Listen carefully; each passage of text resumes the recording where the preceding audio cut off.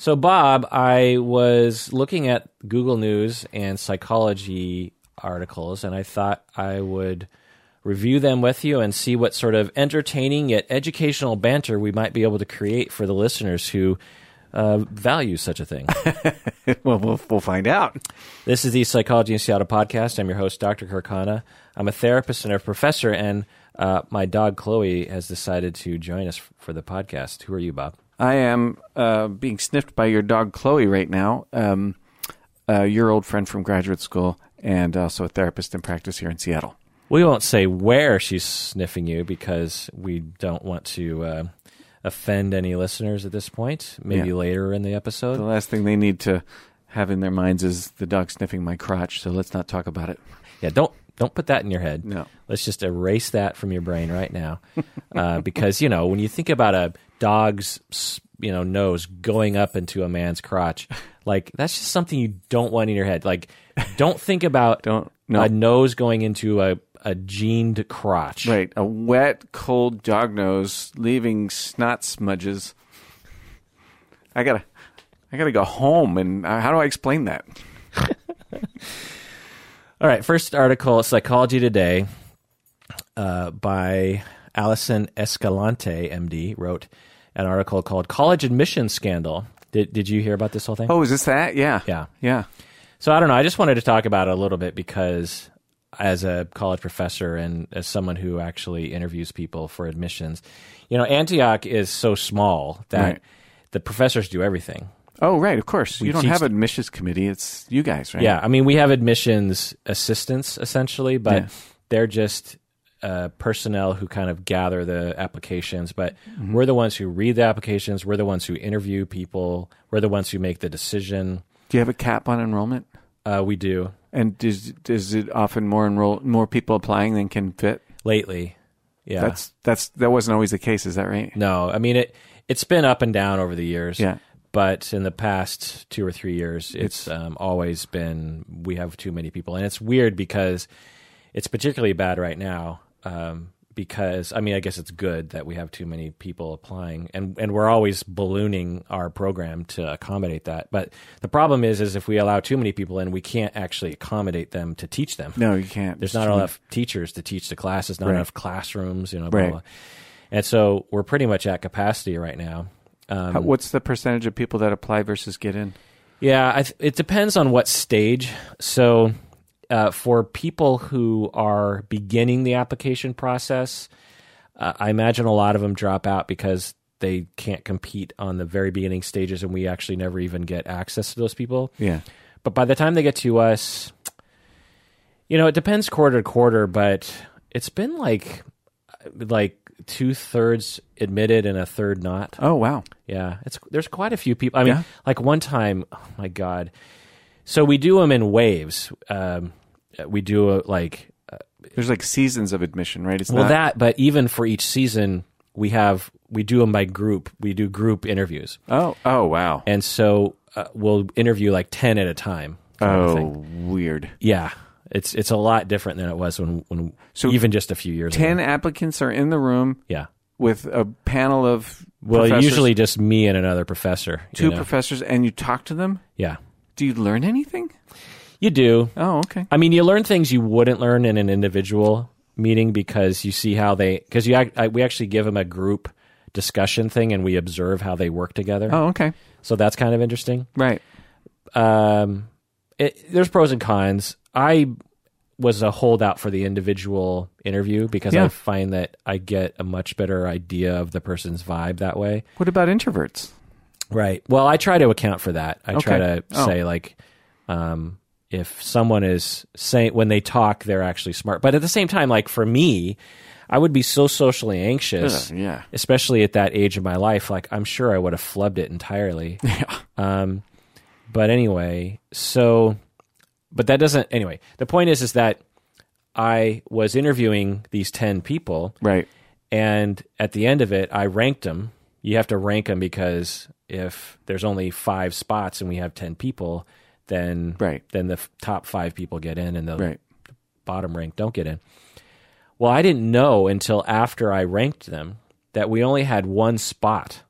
Oh. So only person who got in the program was my number one, and the other 9 did not get in, Holy cow. even though 7 of the other 9 I thought were fantastic. Yeah. They just weren't like super impressive like the number one person. You only have one spot. So what are you going to do? Yeah.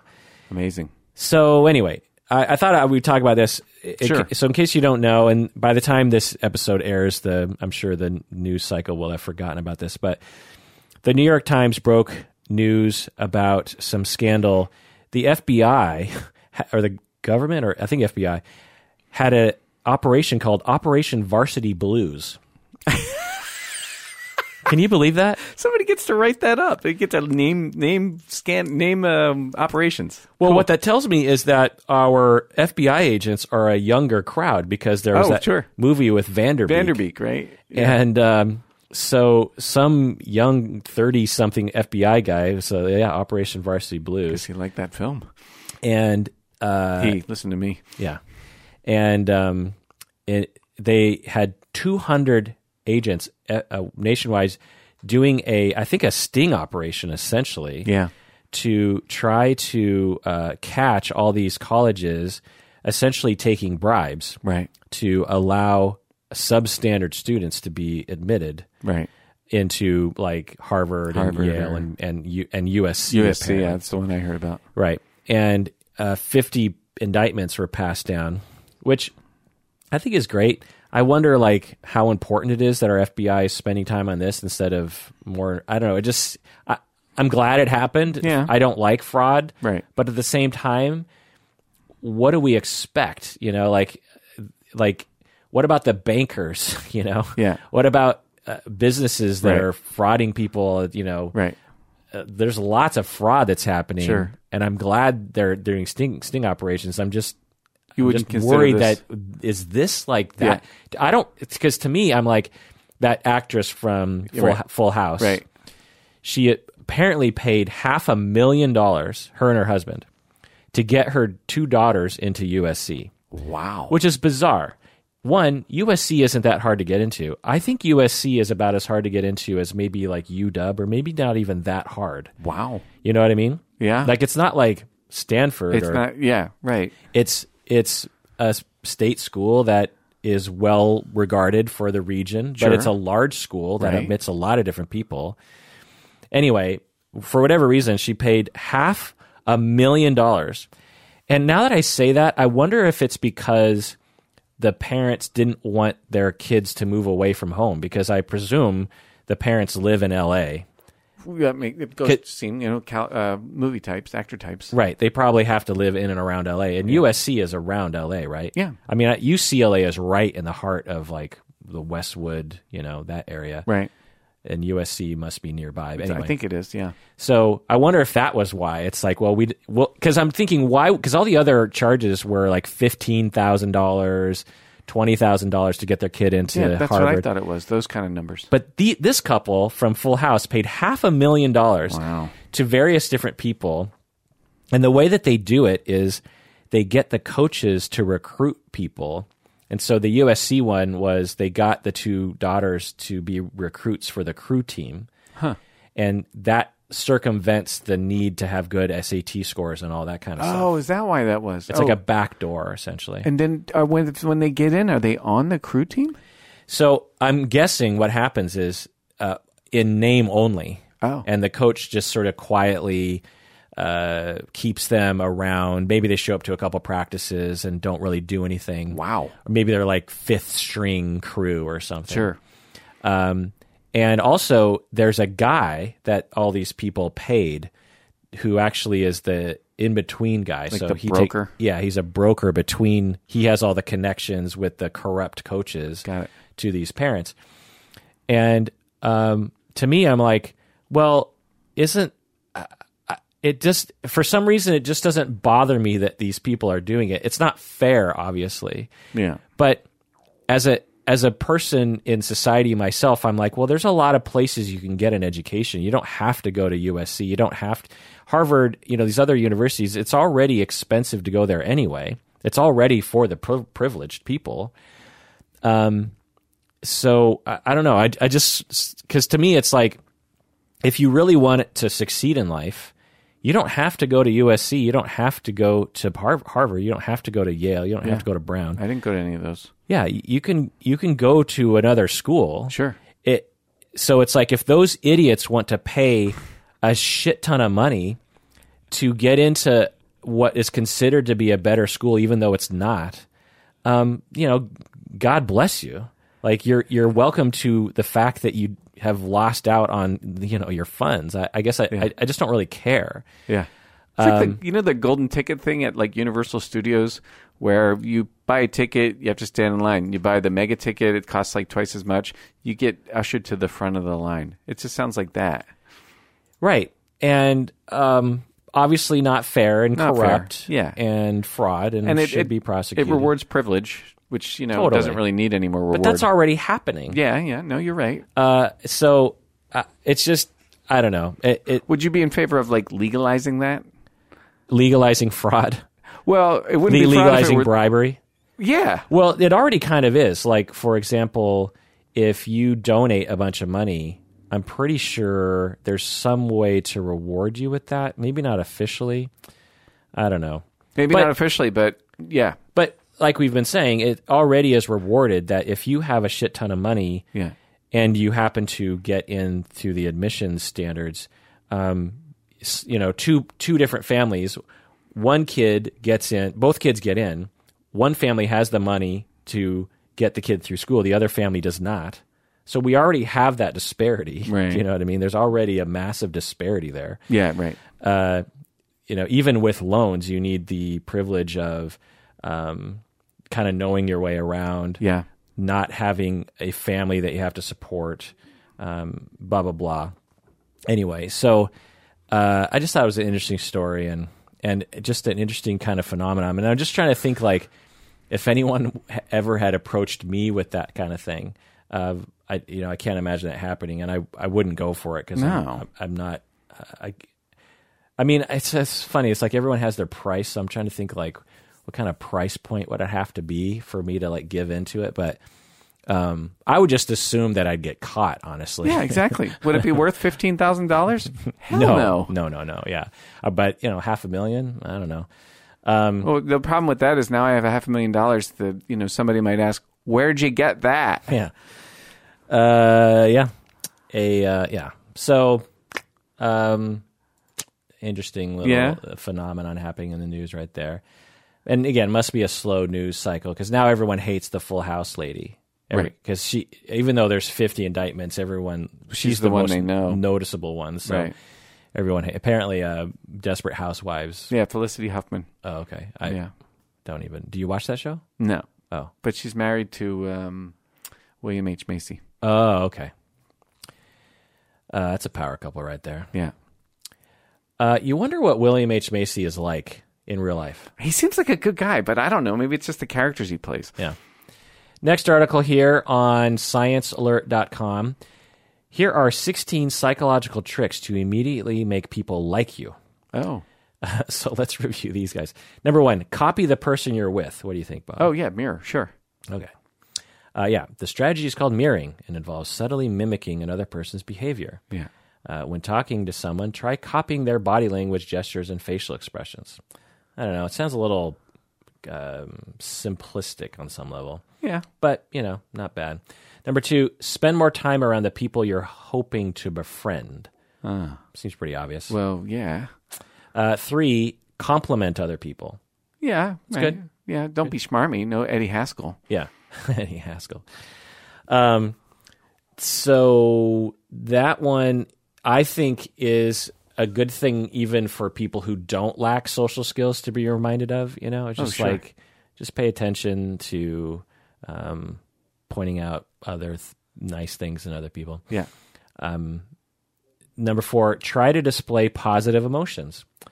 That's pretty obvious. Yeah. Number 5, be warm and competent. Why are those two things together? What's competent and warm? Yeah, what is that? Yeah, Princeton University psychologists and their colleagues proposed the stereotype content model, which is a theory that people judge others based on their warmth and competence. Okay. They're two indices. maybe not related though. Yeah. Yeah. If you portray yourself as warm, non-competitive, and friendly, people will feel like they can trust you. If you seem competent, for example, if you have high economic or educational status, they'll be more inclined to respect you. Interesting. Yeah. Which is, based on classism. I don't know. Does it make you feel cynical? I mean, it makes me feel cynical. Yeah, it's classism. Yeah. Why does someone have to be good at things or high economic or educational status to be likable? That seems not fair. Well, I don't think they're saying that. I think they're saying is that tends to draw people. Yeah, but why is the question, I don't know. Humans are set up to stereotype, quick, make quick impressions, quick judgments, whatever. Maybe it's just taking advantage of that capacity. It has nothing to do with fair and unfair. It's unfair. Yeah.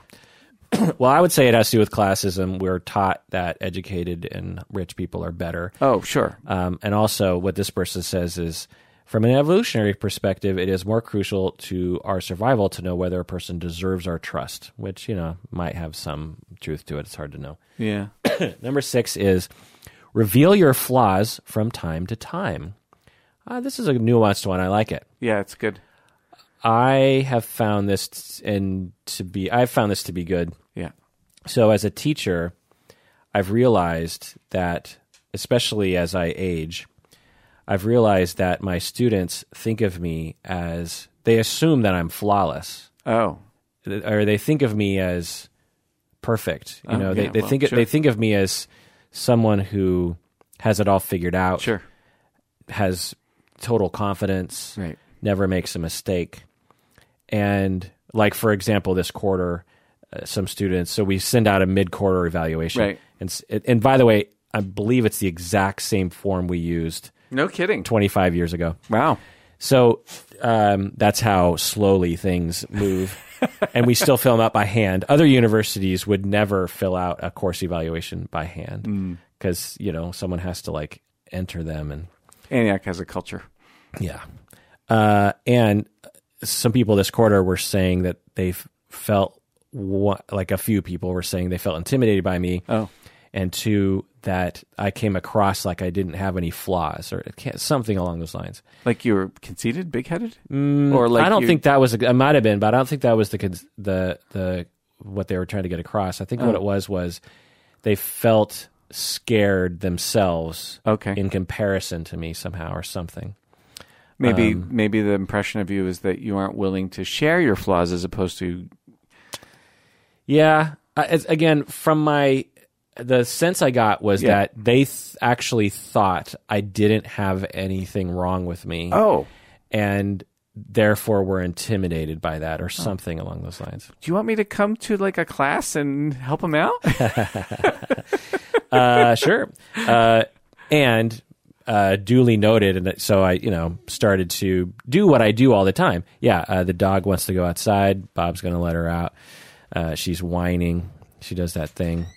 And so I started to, and I think it also is just a product of the way I structure the classes. The beginning of the quarter is much more theoretical based. Right. I'm trying to cram a lot of knowledge and theory into the beginning of the quarter, and then the latter part of the quarter is much more experiential. And and I lead by example always. I never say to the class, okay, tell me about your difficulties in your childhood. Right. I always lead by example. Right. Nice. And so, for a lot of reasons, but so that happened later in the quarter, and so God bless. Excuse me.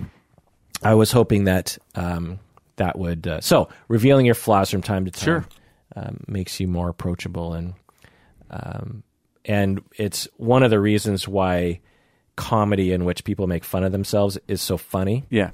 Because when people make fun of themselves, it relieves so much pressure from us. It's like, oh, you're human. Yeah, you're relatable. You've made the same mistake that I have had. Right. There's so many things that we struggle with right. that we keep to ourselves. Yeah. That's why farting is so funny.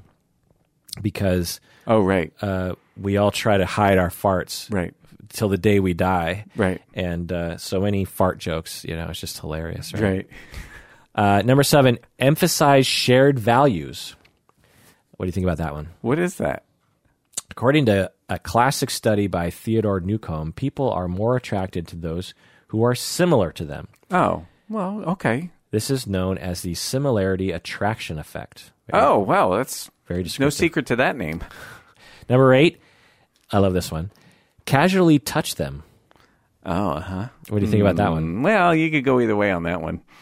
I could see where that could be an invasion. I could see where that could sound flirtatious, and maybe you don't mean it that way. It could be effective too, I guess. Yeah.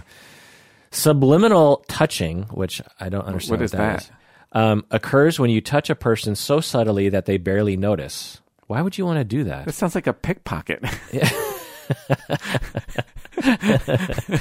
Common examples include tapping someone's back or touching their arm, which can make them feel more warmly towards you. Yeah.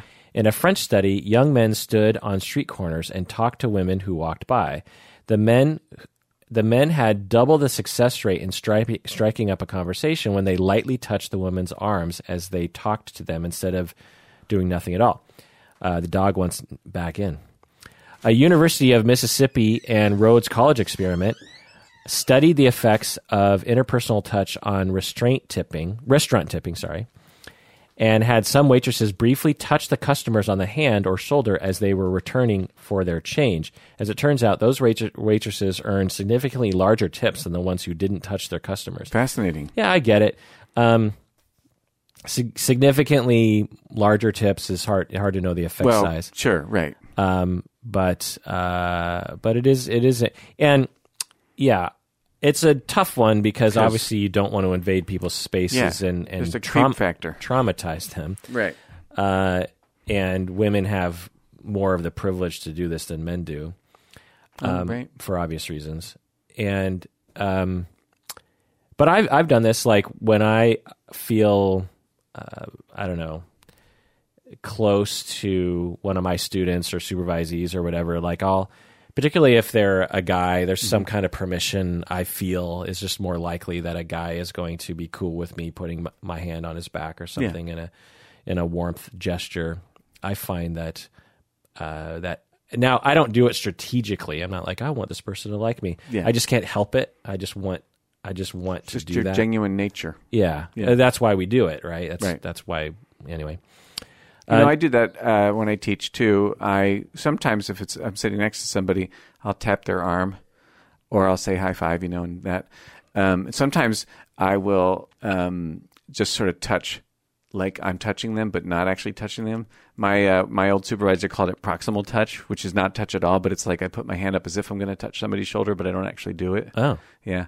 And I do that in couples counseling. If I don't know, I touch people's feet a lot in couple counseling. I don't know if you do that, but I sit close, and oftentimes when I want to make a point or get someone's attention, I'll touch their feet. Wow, you must be really close. Well, close do you reach over and touch their foot? Yeah. Wow. Yeah, my chair's on wheels too, so you kind of wheel over and touch their foot. Yeah. Like if they're crossing their legs? Oh, yeah. Or occasionally I'll reach down to the floor if I don't do that very often. But I'll often just do that, sort of pat the air in front of them as a way of not touching, but indicating, I don't know, something like touch, I guess. Yeah. Yeah. And it feels like touch, I imagine. Yeah. And touching the foot has got to be the least creepy thing one can. If you just tap someone's shoe, like it'd be hard to interpret that or feel that as a violation. Yeah. If you're just like touching their shoe. Yeah. Right? The shoe, yeah. I mean, I suppose if they didn't have shoes on, it'd be a little bit more intimate. Might be, yeah. My people all wear their shoes somehow. And I don't grab their foot and hold on to it. It's just like a tap. Right. Yeah.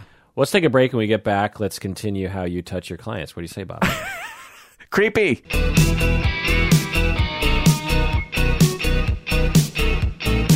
All right, we're back from the break. If you haven't become a patron yet, do so now. Go to patreon.com. Let's read a couple more of these. Number 9 is smile. That's pretty obvious. Yeah, sure. Number 10 is see the other person how they want to be seen. Oh, that's interesting. Like so this is how to get people to like you. Number 10 is see the other person how they want to be seen. That's subtle. I like that one. Yeah. If someone wants to be seen as someone who's really good at their job, right, then you want to see them that way. Yeah, pay attention to their good at their job bits. Yeah. Colleen will occasionally remark on our like fourth or fifth date. We're driving back from Joan Osborne concert at Marymore Park. Oh boy, we're driving back to her. That house. wasn't the Lilith Fair? No, just Joan Osborne was in town. And I don't remember exactly. What if God was? Isn't that Joan that Osborne? lady? Yeah.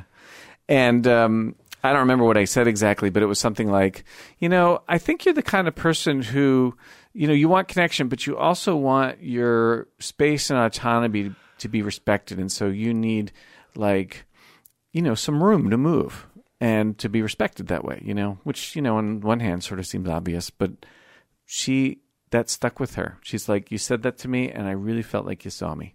Oh, wow. Yeah. That's really an interesting thing to say on the fourth date. That's so you. That's so great. Oh, I'm good.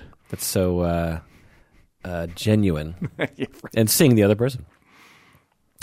Number 11, tell them a secret. Oh, sure. Self-disclosure. Number 12, show that you can keep their secrets too. Right. It's pretty obvious. Yeah, right. 13, display a sense of humor. That's easier said than done. Well, right. Number 14, let them talk about themselves. That's a big one. Yeah. Harvard researchers recently discovered that talking about yourself may be inherently rewarding the same way that food, money, and sex are. Wow. That's an interesting comment right there. In one study, the researchers had participants sit in an fMRI machine and respond to questions about either their own opinions or someone else's. Participants had been asked to bring in a friend or family member to the experiment who was sitting outside the fMRI machine. In some cases, participants were told that their responses would be shared with a friend or relative. In other cases, their responses would be kept private. Results showed that brain regions associated with motivation and reward were most active when participants were sharing information publicly. Wow. In other words, letting someone share a story or two about their life instead of blabbing about yours could give them more positive memories of your interaction.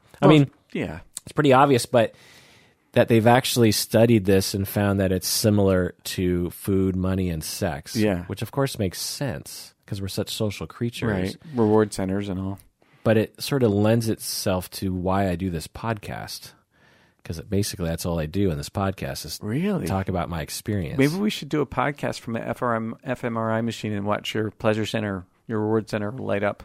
I mean, I suppose I like doing this podcast as much as I like eating a hamburger. I mean, that's probably true. Well, where'd you get the hamburger? I mean, is it McDonald's? Is it Dick's? Oh, no. Well, the hamburger I had in my head was at Cinnabar in Montlake. Really? Actually, it's a lamb burger, to be specific. Oh, how interesting. And fries, and then a barbecue chicken pizza. Oh, I don't believe in barbecue chicken on pizza. How dare you? Yeah, I know, but that's what you Westies do. Oh, it's a Philly thing to like dog on Westies pizza choices? No, just barbecue chicken. Oh.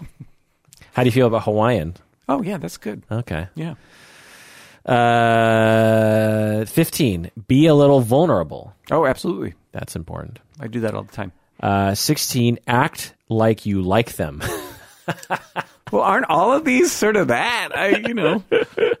Act like you like them. It sounds so like artificial. Right.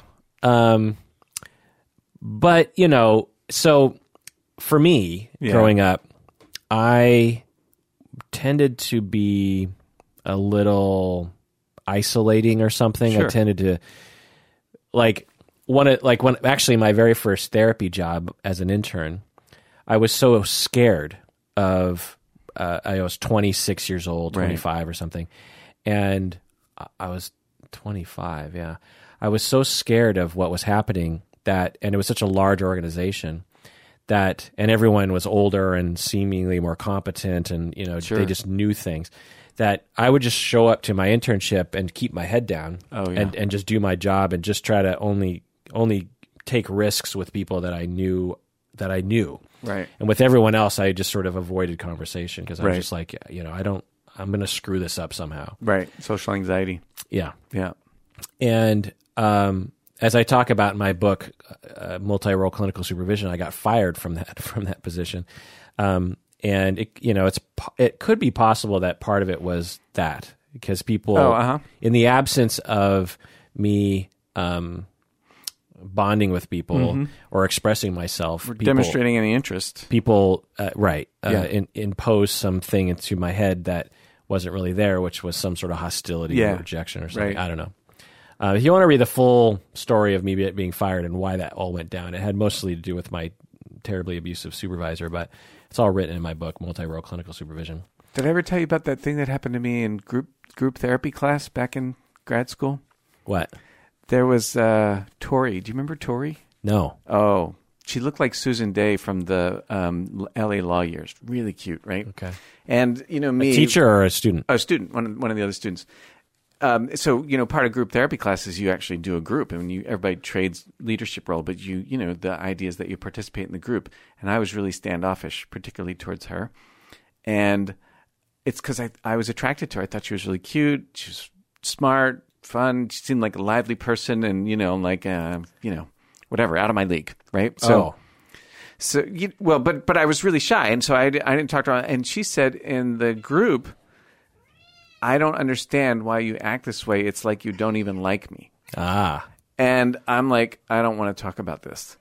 And do you remember Brian? Older guy, Brian Sullivan? Am I allowed to use last names? I don't know. Sure. Yeah. Unless you say something horrible. He was a weightlifter. No, nice guy. Actually, what he said was something that really stuck with me. He said, I'll sit here all afternoon if that's what it takes in order for you to feel safe enough to talk, which was really lovely. And I was like, okay, I'll just talk. It's like I find myself attracted to you, and I'm shy, and it makes me, act this way. And then from then it was fine. Great. Yeah. But her impression of me was like the opposite of my valence towards her. Right. When we protect ourselves, we often come across in the way that we're not intending to, which is stuck up and uncaring and blah, blah, blah. Mildly hostile. Yeah. And which is really one of the most unfortunate things about social anxiety. Yeah, it is. So all these, I find a lot of these tips to actually be pretty good. And even for people, like I said, who might not struggle with these things, I think it's important. Like one of the things that I sometimes forget, because like you come over to podcast at my office. Right. And sometimes I'm busy with a lot of different things in my day. And then suddenly like someone's at my door and I'm like, oh yeah, that's right, we're podcasting. Or I'm prepping for a podcast and I'm sort of in my head. Yeah. Someone knocks on the door and I will sort of be like, okay, let's get to the next step, and I'll go to the door and I'll be like, I'll just like open the door and be like, okay, come in, Yeah. And I'm all business, right? Because you're preoccupied. Yeah, and I'm not focusing on what my. That's my alarm. I gotta leave in a couple minutes. You have to leave right now. Anyway, my point is that we can all learn from these things, and it's about being nice and likable, but particularly if you struggle with these things, I think these tips are actually pretty good. Well, that does it for that episode of Psychology in Seattle. Thanks for joining us out there. Be likable because you deserve to have friends around you, and you deserve to be perceived in a way that you actually are, which is a likable, liking person. Right. Why do people do that? Why should they do that, Bob? They should do that because they deserve it.